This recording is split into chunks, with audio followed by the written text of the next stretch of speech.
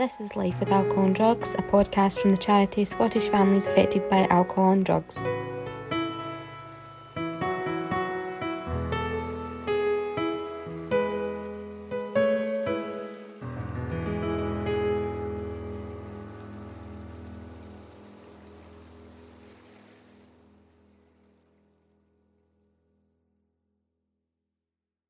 For this special episode for Alcohol Awareness Week, we're joined with Darren McLeister, the Family Support Development Officer for our Inverclyde Family Support Service, and we've also got Colin McIntosh, the Family Support Development Officer for our Eastern Bartonshire Family Support Service. And they also both run our quite new men's family support group as well. So Alcohol Awareness Week takes place in November of each year, and this year the theme is around alcohol and relationships and how alcohol can affect the relationships around us. So we're all going to chat for a little while about this theme. So Colin and Darryl, you know all too well how alcohol affects our relationships, especially with the people that you're supporting every single day. And I know you've brought along some quotes from the people that you're currently supporting, which are really important to share. So we're going to have a little chat about that and to hear people's real experiences. Darryl, I'll let you take the lead. Thanks, Rebecca. Yeah, so I've brought along a quote today. I've brought along a couple of quotes, but the one I want to start with today is from a lady who kindly sent in her experience of what it's like, I suppose, to be a mum and to be a wife to someone that she describes as a functioning alcoholic, and really just goes into detail about her experience of that. So I'm just going to read that quote for you now. My husband is a functioning alcoholic. He holds down his job and can keep up appearances out with family life. Although not physically abusive, he's been extremely emotionally and mentally abusive. This made me withdraw from life in general, as I started to believe it was because of me that he was like this. Everything was my fault. I was to blame for the way everything is. I was so selfish. I was incredibly nasty. If I wasn't so self-obsessed, our relationship, our family life, our financial situation would be so different, as would be my husband's drinking. I actually began to hate him. I don't say this lightly. He made me cry numerous times a day, every day, so much so that my 9-year-old son would say, "I love you, mummy. Don't listen to daddy. He always does this when he's drank too much cider." And that's the end of the quote. And when that lady who I still work with in kind of Inverclyde sent that through to me, it really, really touched me. You know, I think it's very, very striking how much the blame was transferred onto her almost, and the ways in which she internalized that. You know, the guilt, the shame, the idea that if she just fixed everything in her life, everything would be absolutely hunky-dory, everything would be okay. And it just struck me as really, really painful. You know, I think it's that almost that projection that we do when we're in a bad way. We project all of our faults onto someone else, and I think she was very much the victim of that. Her husband was in fact the one who maybe was being selfish at that point, but he was projecting all of his own ills onto her. So it was really, really striking. And I think, aside from just how that lady was feeling on an emotional level, it was really striking when she said that she withdrew from life in general. And I just thought, how sad is that? You know, like she's not only withdrawn from this relationship that she has with her husband and the changes she's seen there. She's not only managing this relationship with her own son, but she's just withdrawn from all these other relationships in her whole life. You know, pulling back on them all. Suddenly, work's pulling back on work environments, pulling back on friends, pulling back on family. Just all of the relationships and the web that this lady would have in her life just all diminished somewhat by this kind of core problem that she was experiencing deep down in it.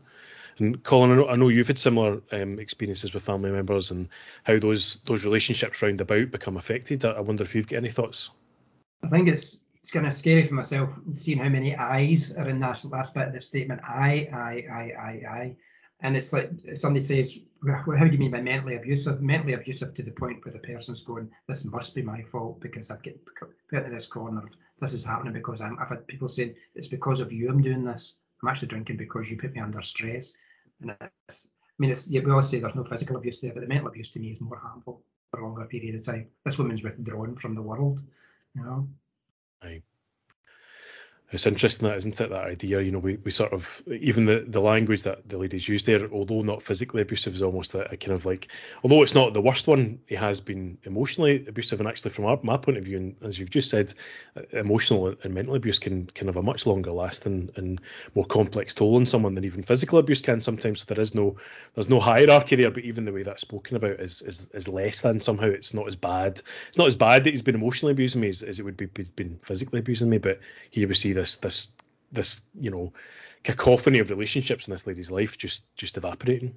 Yeah, the ironic thing, if you talk in addiction groups, when I was working with addictions, the guys in the group, I'm just saying guys, women and men, will say, I was never physically abusive to my kids. I never hit my kids or my wife.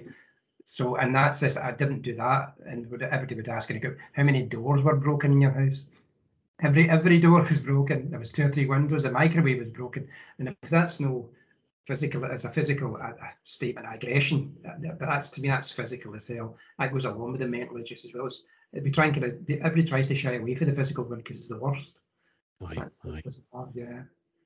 And I think what this also highlights is, the 9-year-old son and how he's having to manage that relationship, and he's stepping into this role where he's trying to console mum against the dangers and the caution her against this relationship. And I think about him, I remember when I was kind of 9, 10, my mum would go out on the very, very, very occasional night out with her friends, and she'd come back in a little bit tipsy.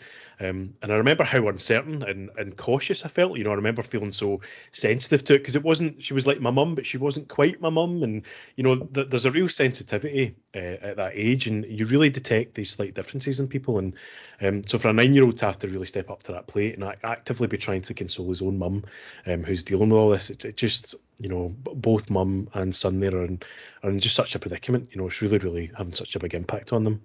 Yeah, I've had experience myself with a family member it was 9 or 10-year-old son. The dad was being really aggressive, and it was just when lockdown had started, and instead of seeing the person for 2 or 3 hours a day, they were seeing them 24 hours a day in the midst of their addiction. It's actually in your face. And the young boy had said to the mum after a certain event, and he said, if my dad does that again, I'll need to step in. And this is this 9-year-old, maybe I give his 10, a wee bit older than 9, and he was actually physically going to step in and face up to this man, other than his mum being hurt. And that was actually a catalyst for him getting thrown out. She had the nerve and the kind of, I don't know what it would be, the strength to phone up the police and say, this, I'm actually feeling, I'm in fear. And he was in assisted accommodation and things like that. So that was a catalyst for him moving. This poor boy having to stand up to his dad, physically stand up to him. That's just through the alcohol, nothing else. Not because the dad's a bad guy or anything, it's just alcohol. Aye, and the way it changes you. Yeah, it's touching, isn't it?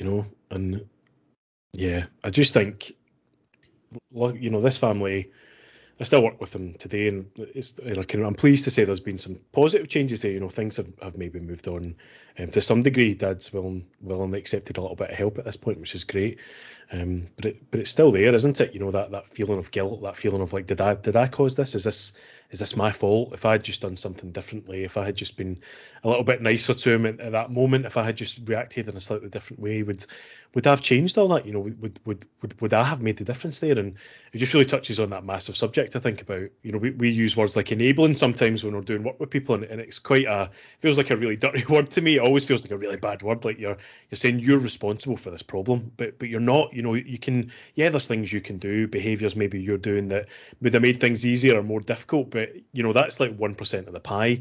The other 99% is that one person's responsibility for their own behaviour and the changes they want to see in their own life, and that 1% is enough to make you you chew over it at 3 a.m. every single night when you're lying awake, going, could I just influence that 1%? Could I make a difference here? Could I somehow drive this to a successful conclusion? But it's almost a drop in the ocean. I think it really touches on that issue. Who is responsible for change, and do we as family members sometimes put ourselves far too much in that position where we need to be responsible for the change that has to happen in front of us? But how do we do that? How do we influence things in the right direction? It's such a massive question. A big huge word, that responsibility. I mean, I've got one family member who's got 4 kids, 4 grown-up kids, and 3 of the kids are successful, as you would call it. They've got jobs and they're getting on well with the world. We've got families and houses and sort of go holidays and things. And there's one other boy who's not. And the mum said, that's fine, they're okay. Where did they go wrong with this one? Is as if there's an ingredients and a menu. She had to do this with the other three, but this one she's failed somewhere. There wasn't the right ingredients. She wasn't a good enough cook with the ingredients she had, and this person's turned out bad. And it's completely, and it's so hard to get away from the fact that this is my fault. I am responsible for that. Right. That tapestry of decisions that comes into that, that it's so hard to. There is no smoking gun, is there? You look back at what caused this, why did this happen, and you'll never find it, and it can often feel like a very fruitless search sometimes, which is sad to say, but often there isn't that one single cause, and we can't always change it. No, I mean, I've listened to a few kind of Gabor Mate YouTube videos and things that goes back to childhood trauma, and I think it's a bit kind of generalisation of childhood trauma. That's what happened, and that's how addicts start. But I love a lot of people don't have childhood trauma. It's you walk into the alcohol or the addiction, and it's nobody's fault apart from the person's maybe made some wrong choices and got to that point. And it doesn't matter whether you're a good upbringing or a bad upbringing, whatever you'd call good and bad upbringings, but it's just stuff happens and you take the wrong decision once, then you do it again, and that becomes where you go with your life. And it's just as hard to get out of that, whether it's been trauma or not. I know we do trauma-assisted training and things like that, but I have a lot of people just get into the addiction just because that's what happens. Where they're working, who they mix with, what sport they take up, or whatever else that's drink-related, what job they've got that's kind of drink-orientated, then yeah, it'd be very easy to get into. And then it's who's to blame then? Then it's who's responsible for that? We're responsible for recovery, but who's responsible for the person getting into addiction? It's just choices sometimes you make. I know it's important questions here, I think, and I really like the way you put that there, Colin. It's just making the wrong decision once and then doing it again. It's almost as simple as that. I think that's a really nice way of putting it. Yeah, but why then? And this I get one. Why then do mums and dads, especially, but so in my case it's mostly mums in the books. Why is it the mum takes on the full responsibility for that person's life, even at 47 and 48? I've got guys of that age who are still. The mum's still responsible for what they're doing. How does somebody get on with that, or how do they get away with that for a number of years without coming to the conclusion that I'm not responsible? It's your job. If only I had all the answers, and I've spoke about that very issue today in some support calls I was on actually, about how do you transfer that responsibility back when you've got a maybe 30-40-year-old son or daughter, and you recognise that you're taking more responsibility than you wish you had, but you can't transfer it back without there being really, really severe traumas and dramas and difficulties and speed bumps along the way. And that's that really hard part where the work needs to come in, those regular weekly calls where your worker really help to understand, well, I do need to transfer that responsibility back, but how do I do that? And the answer usually is bit by bit, not all at once, piece by piece. And how do we transfer some of that back to where it belongs almost? You finish with that, the next one, Darla, my quote. Okay. Yeah, if you'd like to take it away, Colin, that'd be great. To put it context in this is a young woman who has a father who's involved issues with alcohol for a long number of years, so as far back as she can remember. And the family have kind of put up with it. But she's got to the point where our daughter's noticing that her granddad's acting definitely and very aggressive and very loud and things like that. She doesn't want to go. So the daughter took a bit of a back step from the family, and this is a conversation she had with her mum. So it's my mum asked me tonight basically when I was going to stop being like this and go and see my dad. She was acting like I was the one in the wrong and being a bit silly. I had it out with her, and it wasn't something daft, and I couldn't pretend it hadn't happened. All the madness, especially now, it's affecting my daughter with this crazy letter she received. She got a letter of her granddad. I said to my mum I would rather our conversation was kept between her and him, but I doubt it. And that's the context of the story, as the daughter's had to back off. But now, in the next few sessions we had, she's actually been ostracised by the whole family, which includes brothers as well as mum and aunties and things that are. So this one person's been affected by the alcohol so indirectly and so far from it, but she's auntie's uncle's cousin to the rest of not talking to her. And it's just, I understand that the family want to be normal and to be okay, but to the point of where you're normalising somebody's drink, that the person's been allowed to be aggressive, caught for drunk driving, these sort of things, and it's still okay for the family still to come round about. How do you expect change if you're not going to change your behaviours around about the person? But how does that work for the person that's been ostracised because they're the one that's standing up for it not being normal and wanting it to change? And the way it will change by we're asking people to, rather than enable, put boundaries in, and she's put the boundary in that I don't want my daughter involved in this. But how do you accept then the ostracisation of the family? How does that work? Have you come across anything like that now? Yeah, absolutely. I'm really struck by that example that you've shared there, Colin. And I think we talk a lot about kind of family units, and quite often we use that analogy of like the model on top of a baby's kind of crib. Those little models that you would see spinning around, and almost the daughter's the one that doesn't want to spin the same way as everyone else does, but the rest of the family just wants to stay in exactly the position that they're in and just constantly right that ship. Keep to the status quo. And I think that's so difficult when you feel like you're the only voice of reason, saying this needs to end, boundaries need to be put in place. I need to do something about this, but you've got an entire family unit just acting pulling in the complete opposite direction from what you're pulling in. It just makes it so difficult, and that poor lady to be ostracised by all of her family essentially as a result of that. I think it's just too much. It's a lot for someone to bear, and it's her relationships, it's that lady's relationships that are being affected there. She's the one being cut off, not necessarily the dad who's got the drink problem. This just feels like such a common experience for so many of the families that I work with. A lot of the time, I can think of like a mum I worked with who was really desperate to support her son, and she had three children, and one son was using coke at the time, quite significantly, really, really harmfully. But she wasn't able to then see her other two children because they had enough of his shit, as they put it, and decided that they were cutting him off. And that suddenly meant not only was she not seeing her two other adult children, but she wasn't seeing her grandkids either. The 4 or 5 other grandkids underneath all that. And you just think about the tremendous effect of that. She's had to choose this one relationship in her life because from her point of view, no one else will. This guy needs some support, or she can't leave her son completely on his own. And as a result of that, she's been sort of cut off from all these other really positive, supportive relationships in other areas of her life. So the ostracisation is really, really painful. I see it I was trying to see it from the family's point of view, and I get some of it. But if they were getting results and the dad was staying off the drink or trying to get help, then I would see it. But they're actually just more enabling him, that when he does come off for a period of time, then everything goes back to normal within 2 days. So for 2 days, back to normal parties and celebrations and talking about holidays and stuff. And then as soon as he's heard it's okay, then it's back to the drinking again, because all I'm doing is just drinking, and they need to part with my stuff. And the daughter's realizing that this cycle is just going to keep going on and on and on. It's not because the sons or everyone else are daft or the mums. It's this try to keep things normal for the sake of the community around about them, for the rest of the family, the people that don't know about it. And you're right with the mobile above the Bitcoin's bed. There's this one person who's guiding this mobile and deciding who gets affected by it. And the people that are accepting that he's okay just now, he's tapping into there saying it's okay. But the one person that's really bugging him is his daughter that's standing up, and that's who's ruining the family. She's actually getting pilloried for ruining the family relationships, right. And she's the one that's like the only one that's done. And it's like so bizarre to see from the outside. And I've spoke to the boys, and they get the idea that they're enabling their dad, but they don't know what else to do because they're too frightened to step back. In case there's that relationship, we need to keep it as normal as possible because he is trying, and it's not happening. And the families do so desperately want things to be okay.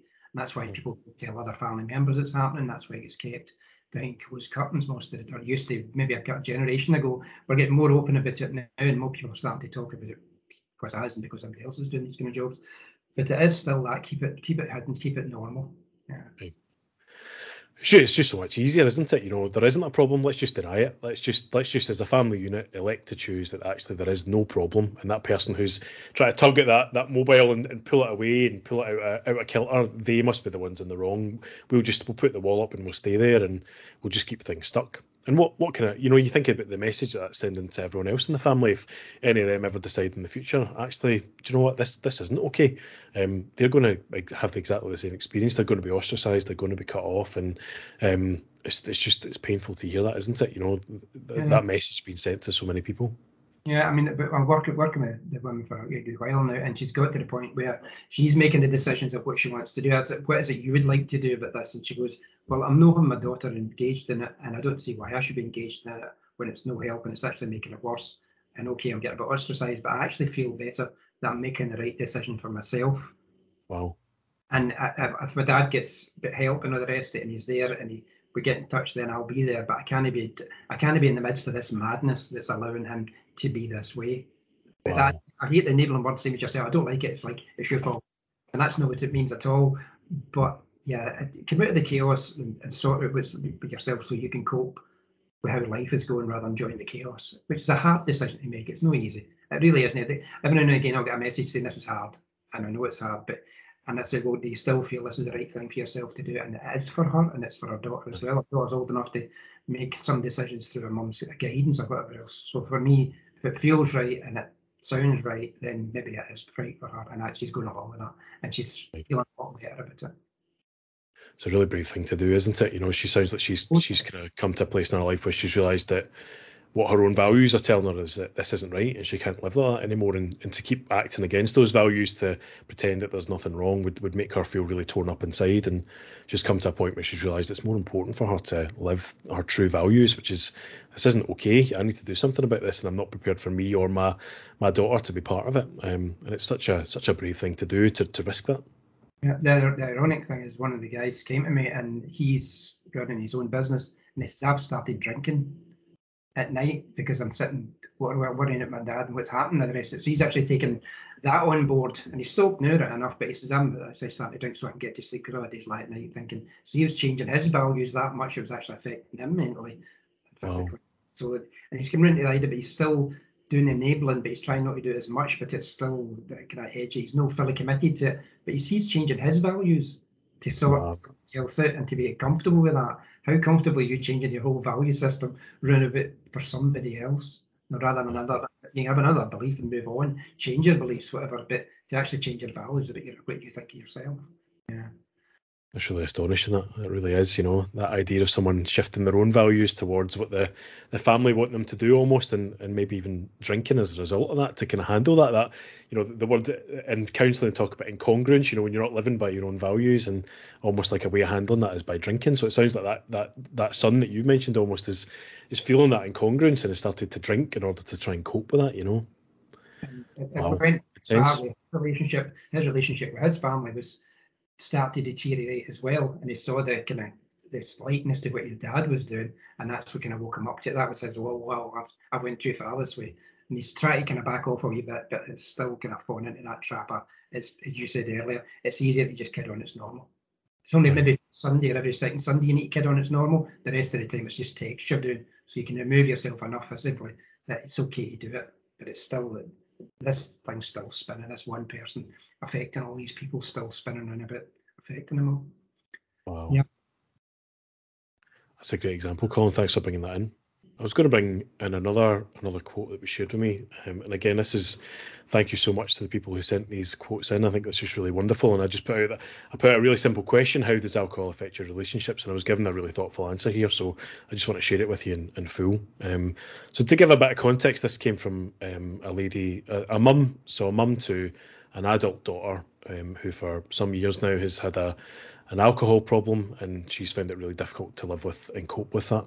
And she says, to witness your beautiful daughter destroy herself, both physically and mentally, is soul destroying. One of the most destructive of emotions is to love and at times hate the person closest to you. I ask myself again and again, why is alcohol so glamorized? Made so much a topic of fun and hilarity on our televisions, made so readily available in our shops and supermarkets, and now so attractively packaged to attract the young. Yes, it makes a great deal of money for alcohol companies and taxation for our government, but what about the cost of human life, health and happiness? Which I think are all really amazing questions that lady's asked. And she summed her thoughts up by giving us a bit of a mnemonic for alcohol as well, and I just want to read out what she said. So she said that A equals absence of trust, L means lost relationships, C, confidence destroyed, O for opportunities lost, H for hopelessness, O for overwhelming despair, and L for loneliness. Wow.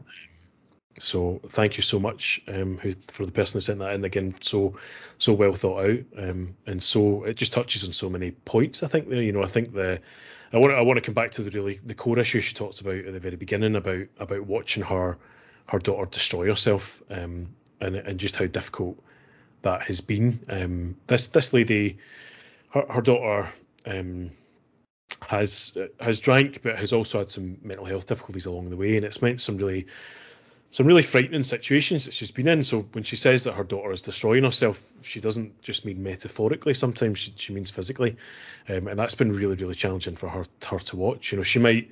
This is a lady for who putting a boundary down can sometimes mean that her daughter may self-harm or may have a quite extreme reaction to a relatively small boundary. So she's trying her best to just manage things from a day-to-day basis. How do I put a boundary down and say, I wouldn't go and get your medication from the shop today, without that becoming a risk to her daughter? How does she manage to reassure her daughter that actually she cares for her and loves for her really deeply, but actually she's also not prepared to tolerate some of her behaviour? And that line sometimes feels really messy. For many of us out there, rejection is just rejection. If someone's displeased with what we feel, we just feel rejected, and we react in the way that we react. And I think that's been really challenging for this particular family. And I think that quote there, one of the most destructive of emotions is to love and hate the person closest to you. I think that's just so indicative of where so many families are at. I love my family members so deeply, and so much so that I've sacrificed so many other relationships in my life, so much so that I've sacrificed so many opportunities in my life to be with them and spend most of my time with them and looking after them. But I hate them sometimes. I hate the fact that they aren't motivated to change. I hate the fact that they're not doing the things that are asked of them. I hate the fact that they're not taking the responsibilities that they need to have on their own shoulders. I hate the worry that I have for them. I hate the constant fear and tension and dread whenever I'm not with them, because I don't know how they're doing, or if they're even alive and well. And I just think that's so strong for this family. Have you got any thoughts on that, Colin? Is that something that you've come across? Yeah, without a doubt. I think the self-harm and stuff, if you ask me to do something or tell me you're not going to do something for me, whether it's a 5-minute walk to the shop rather than picking you up in the car and running you, I will just, what I'll do, I'll just kill myself, because they've run out of threats, they've run out of things that they can do, because they've done the worst they've done with what they're taking, with the drug or the alcohol, sorry. But the next step is I've just committed suicide, and if that threat's there, some people can cope with that because they can get the point they're not actually going to do it and maybe live with that, but some people can't cope with that and will react every single time. And I've got one person who has a life cycle of looking after this person 24 hours a day nearly, because they're so frightened to step away from that chaos that the person will actually not just self-harm but commit suicide. And that's scary stuff. And to ask somebody to come off it, doesn't matter how small, yet they're looking for a movement to taking some of the control back, it's still as scary as hell, and it's a long period of time. It's just incremental by that much every time. I'm putting my hand up as a very small amount, okay? Sure. Right. Yeah. I get that, and how do you get out of that cycle without taking a risk? Do you have to take a risk then to say, for my own sanity, for my own thing, because I've got to the point where I hate this person or hate the person they've become when they're doing this? Do you have to take that extra week and a jump going, I'll need to do this for my own, I'll have to do this for my own sanity, my own life? Does it come to that? How would you go? Do you put that as in a boundary? What could you do? What's the smallest thing you could do? Yeah, I think that's such a wonderful way of looking at it. What's the smallest thing you could do? Those small, tiny little increments, and for a lot of people, it can be that very, very small change, just one little bit at a time. And it may take a long time, but you're right. We do need to sometimes take positive risk taking. It's a concept sometimes used in mental health as well. Positive risk taking that you might put in someone's risk plan. How can, because we don't want people to be wrapped in cotton wool. We need people to be able to take a little bit of risk and take some responsibility in their own lives.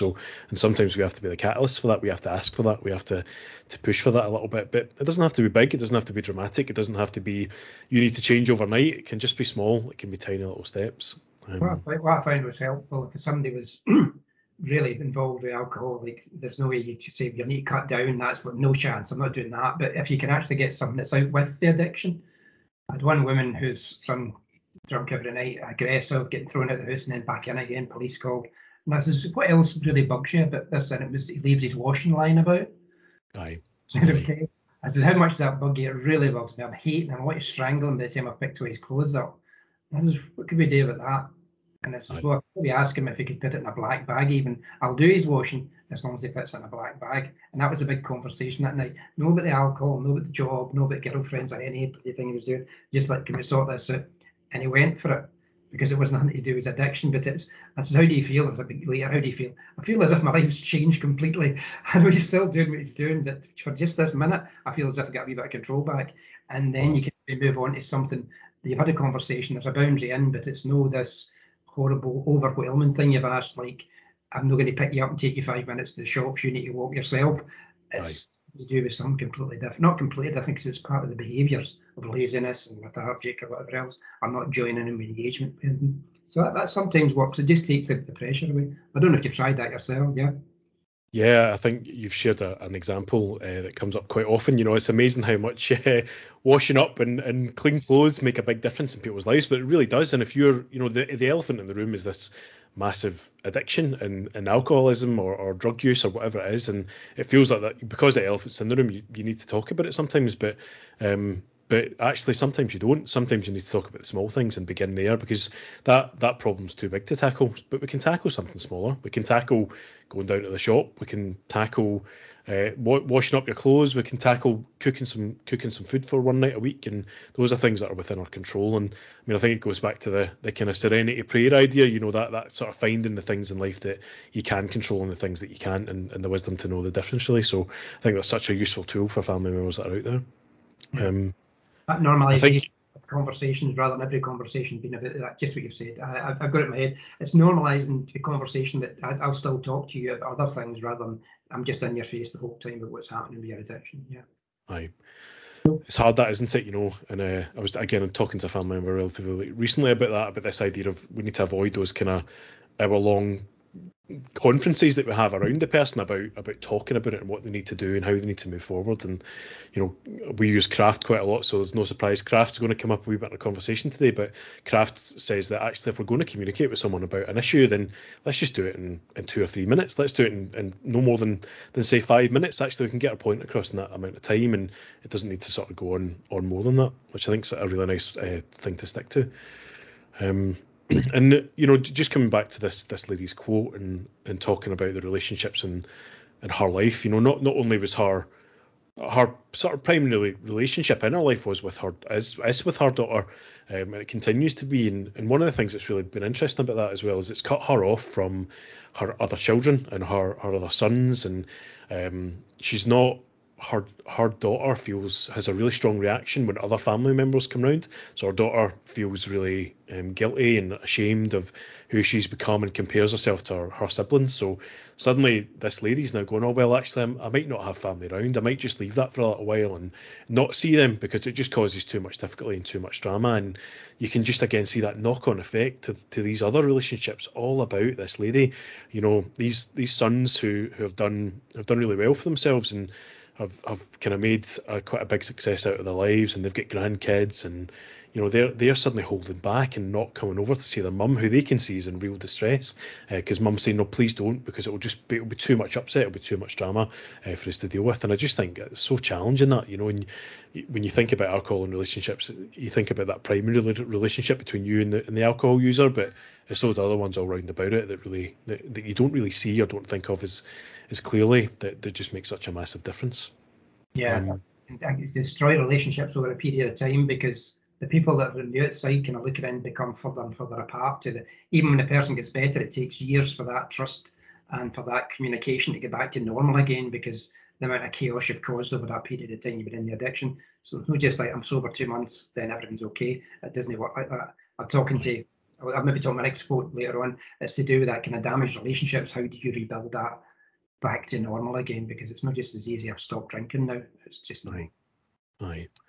You're totally right about that. You know, absolutely right about that. And it's so muddy. You know, so muddy and murky. And working with a lady who's her sister's kind of reducing on alcohol at the moment, and she's been given that kind of advice. You know, the classic advice you get from the Drug and Alcohol Service: don't cut down. It's really dangerous. Which is solid advice, good sound advice, but it becomes a license to just continue what you're doing. And you know, it's really challenging, that murkiness that you get into, the webs of lies. And I have been cutting down, but not as much as they want me to, or been cutting down a little bit more. So could you get me an extra drink? You know, and been sort of pulled into this web of sort of just tiny little white lies that suddenly just make the ground really, really muddy, really shifting sands. You know, very difficult. I think They're doing nearly cartwheels and being told by the addiction worker, you can't stop straight away. It's a run to the pub, Aye. It's such difficult advice to hear, but it's the right advice. Please don't take away from this podcast that we're advising anyone to do anything different from that. But it's just challenging advice to work with as a family member. And actually, for me, I sometimes really wish families could be involved in that. I really wish families. You might have 3 or 4 members of a family around that person at a meeting, and they can all hear the same advice and can all figure out what that means for them. So harm reduction really listen to what's happening with it, rather than just it's harm reduction. Yeah, I've got a care plan, and they can make the care plan up in their head and just spew out what kind of suits them at the time. If you're involved, then it's the case that this is what's happening. It doesn't need to become huge detail. This is what home detox is. This is what harm reduction is. This is how we can put it. Take the demystified or anything. Yeah. Massive, and it would be so helpful. I think it's interesting as well. I work with a lot of families, and I say, well, how many times has your loved one tried to change before? And they're like, they've been to rehab 3 or 4 times.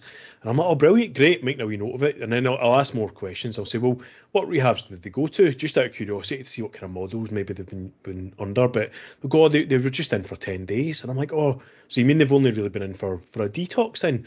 Oh, is there a difference? And families don't often even understand that there is a difference between an inpatient detox, which is from the outside looking in is a purely medical experience where you're just slowly tapered off on a dose of Librium off your alcohol for 7 days to 10 days, and that's about it. But there's not a lot of counselling happening in there, and unless that person's got a plan for when they leave that detox, a plan in place to support them ongoing, then the chances of long-term change sometimes seem quite slim. And for family members often don't see that. They don't understand the difference between detoxes, rehabs, and they're just that murky world of alcohol and drug rehabilitation. It's it's quite a hard thing to get a handle on, even as someone who's been working in the field for 11 years. Sometimes I feel a bit out of my depth when I'm asking questions about that stuff. So yeah, I think for me the detox for the 2 weeks, I think it's completely clinical, but the rehab's going to be the miracle place. And I've seen both of it. The people in the group going, that's great, he's in rehab and that's all sorted, it'll be done. And it's just the first step. But what for that 2 weeks, and one of them was 7 weeks. For the 7 weeks, you can see the family member actually changing their whole demeanour. They're calmer. The shoulders aren't so stooped. They're actually going to Elvis concerts and dancing and things like this, and things that I don't particularly think is hell of a great, but they thought it was brilliant.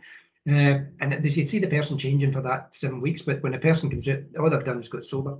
There's there's nobody meeting them at the gates. They say, and I had one woman who went to collect them and actually got a taxi and went to the off sales before she could get there. Wow. Straight front door at Stobhill, and it's like, that's it. There's no joining up with that one. I totally get it. Seems yourself. And even at the 3-month stage and 4-month rehabs, I can see them joining up, but there is a limited. It's only for a period of time, and then you're on. I get that as well, but some people need a hell of a long while. Like Doc Prove down in Ayrshire, 3 years. That's a programme. Aye, that is a programme. 3 years. That's a commitment for sure. That's a commitment. That's people who've been in 100 rehabs and then they get out of come out of jail and done a few things, been in so much help that's not actually doing any good, and they get into this 3-year programme. It's staged in 1 year, then 2 years, but there's so much stuff behind it. That's a real programme. I know not everybody can go on it because it's limited basis, but if you want somebody to get better, that's a brilliant way to do it. Wow. Just a couple of points that I want to pick up on again from that quote from that lady. She touched on the topic there of why is alcohol so glamorized and so much of a topic of fun and hilarity on our TV, so readily available and so attractively packaged. I just wondered, do you have any thoughts on that, Colin? Any? I think it's horrendous at Christmas. You can get buy one get one free case of lager. It's like a bar of chocolate and you get an extra one. You can actually buy it, and it's cheaper in price than it normally is to attract more people at the worst time of the year for anybody. And you're actually selling the lager even cheaper than what it used to be, just for the sake of stuff. And the cost is for the people that's trying to be buying it. You see guys going out with cases and cases and cases and stuff, and it's saving up for Christmas and New Year. Yeah. Aye, absolutely. So, everywhere. There's a little gift shop just around the corner from my house, which is like my oh my God, I forgot to buy a birthday present kind of a gift shop that you run to in the hope that you'll be able to find something half decent. And I think 95% of the things within said gift shop are Prosecco themed, you know. It's just that, oh, Prosecco o'clock, Prosecco this, Prosecco that. And it's fine, you know, if you're into that stuff, but you know, you walk into a shop like that and you just leave with the feeling that, like, well, Prosecco life must be all right, you know. Prosecco, that's a decent thing to get into, you know. That feels like that's the life to live. And it's just hard to walk away without that image these days, you know. There's so much alcohol being advertised to us at all times. It's associated so much with a glamorous lifestyle, and I mean, it's not, you know. I think this quote from this lady is vodka, you know. It's a half bottle of vodka sneaked into your jacket or into a bag and drank on the fly, you know. There's nothing that glamorous about it in the slightest, and it's just that disconnect, you know, that massive disconnect between reality and what we see in the TV. Yeah, it's that one. How do you celebrate with that bottle of champagne? How do you celebrate a birth of a baby? And you drown your sorrows at a funeral. And yeah, how happy do you need to be, and how sad do you need to be that you need a drink along it to make it even happier? Aye. You can't have a celebration without it. That's obvious, you know. I feel like one lady saying, I'm going on holiday and obviously I'll be drinking because the drink will be free. It'll come, it's a package as I get the holiday and the drink free. It's not free, it's at the beginning, but they bring you loads of drinks and you don't need to order them. They just come and bring you drinks and you don't pay for it. It's like, wow. I don't know. Wow. And I feel like we could probably have an entirely separate podcast just on the pros and cons of alcohol advertising, and I'm sure we've got some really good resources on our website. But one thing is, put at the bottom, drink carefully, or drink awareness week or something. You think, yeah, put can of cider. Yeah, drink absurdly while at the same time drinking carefully. Yeah. I love the idea of putting the alcohol down in the absence of trust. You should be on here. That's really good. That I like that. Yeah, it's great. It's great. It really is. You know, the absence of trust, lost relationships, you know, confidence destroyed, opportunities lost, hopelessness, overwhelming despair and loneliness. Yeah, really striking words. Right, can that overwhelming despair and hopelessness? A lot of the people in the groups talk about opportunities lost because the son was good at school, you know, university, and my daughter had a fantastic job. She was working abroad, and then all of a sudden she came back and she's actually not worthless, but she feels worthless. And how does she build that up to get what she wants? So their expectations go up. She got back to what she was, and that expectations puts pressure on the person's in addictions. So that becomes that cycle again. It's never going to change and things. Yeah, that hopeless and overwhelming despair is horrendous, isn't it?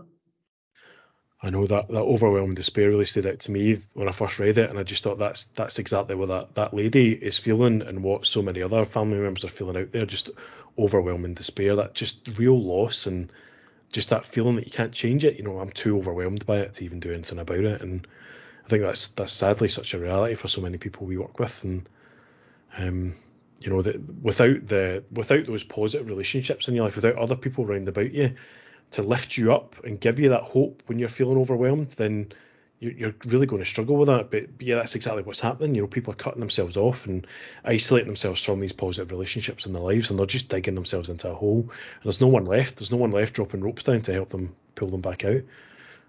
So yeah, quite striking that, and sadly a reality for so many people. Yeah, it was just nice. After reading that, I'm starting to think overwhelmed despair. I'm starting to go, oh my God, it's as bad as this, and it is as bad as that. But the reality is, people do change behaviours and get something back. It might not be. Yeah, it might not be a Prosecco day, but it'd be a good day. Aye. Will I go into that last one? Please do. This is a gentleman whose daughter is she's in a hell of a state at the moment, really struggling with hell. And asked him behaviours in alcohol, could you give me a wee bit of thing? And he said, quite smart, he goes, to paraphrase a Raymond Chandler quote, Raymond Chandler, The Big Sleep and things like that, famous author, my dad's favourite author. A person who drinks too much on occasion is still the same person as they were sober. An alcoholic, a real alcoholic, is not the same person at all. You can't predict anything about them for sure, except that there will be someone you never met before. So that woman saying she hates and loves her daughter, it's two different people. Maybe you can see it like that. I know people talk about the Jekyll and Hyde, and it's a different person, a great person with no drinking. Can you separate that? Is it possible to separate that person that you can still look after the person that you love and see that person and not ignore the Hyde part, but actually look at it, right, okay, this is the person they are at the moment, but I still love this other person. That's how I can have that hope and less despair and a bit of hope for that it actually could change. Does that work, do you think, Don? Absolutely, you know, and I just think I read this quote when you shared it, Colin, and at the end, that person also said, the experience that my daughter is such a stranger to me diminishes me almost as much as alcohol diminishes her. Just at the end there, and which really, I mean, that sentence just really bowled me over. I just thought that's astonishing. You know, that idea of the person that you love and care about, a person that you've nurtured and grown and helped to develop into the person they are today, suddenly becoming a stranger before your very eyes. You know, I just think that is people's experience. I don't know the person standing in front of me, and when you're watching someone walk around in the shell of the person that you care and love so much about, it's really disconcerting and really confusing. You know, how do you handle that? How do you deal with that? How do you respond to that person? How do you treat them? You know, because they really do feel like an absolute stranger, like someone you've never ever met before. I think this can cause the kind of roller coaster thing we always kind of talk about in the family stuff. Is when the daughter is lucid and clear because she's got an appointment that she needs to make for money or whatever else, then they see the daughter back again, and it's like, right. Wow, how do I deal with this person that I know within the next 2 or 3 days is going to be this Hyde character again? And it's trying to deal with two people instead of the one person, and your heart and head's going up and down like that the whole bloody time, trying to deal with that. Yeah, I think it's a really good quote. I get it. He's been to the men's group we'll talk about in a minute or two, but he's been to that and he opened up there about his real fears and things like that. It was, yeah. It's just that terror, you know, that everyday terror of not knowing who's in front of you, that's constant uncertainty, the floor made of sand instead of concrete. You know, you just feel like you're on constant uneven ground, and it's so hard. And I think family members, they want to help the person avoid those pitfalls, and they dive in, and we just want to put the cotton wool round, and we just want to protect them because we cannot let them do that to themselves again. We cannot let them become that stranger that we've seen. So we just sort of jump in and wrap that cotton wool round and do everything within our power to grab control of the situation and try and protect them from all those consequences that they're bringing upon themselves, which is such a natural, normal, understandable, caring, compassionate reaction. But it's also a reaction which sometimes we need to just step back from and go, is that the right thing to do? Is it right for me to just wrap the cotton wool around here, or do I need to kind of let this be and support in a slightly different way, in a boundaried way? So I think that's what it got me thinking about, certainly that quote. That's the idea of a stranger. Yeah, I mean, they're putting in boundaries just now, and it started off with the cleaning the clothes thing again in her flat, and they've kind of upped it bit by bit, and it's got to the point where they're getting on with their lives in spite of what the loved one's doing, which is craft again.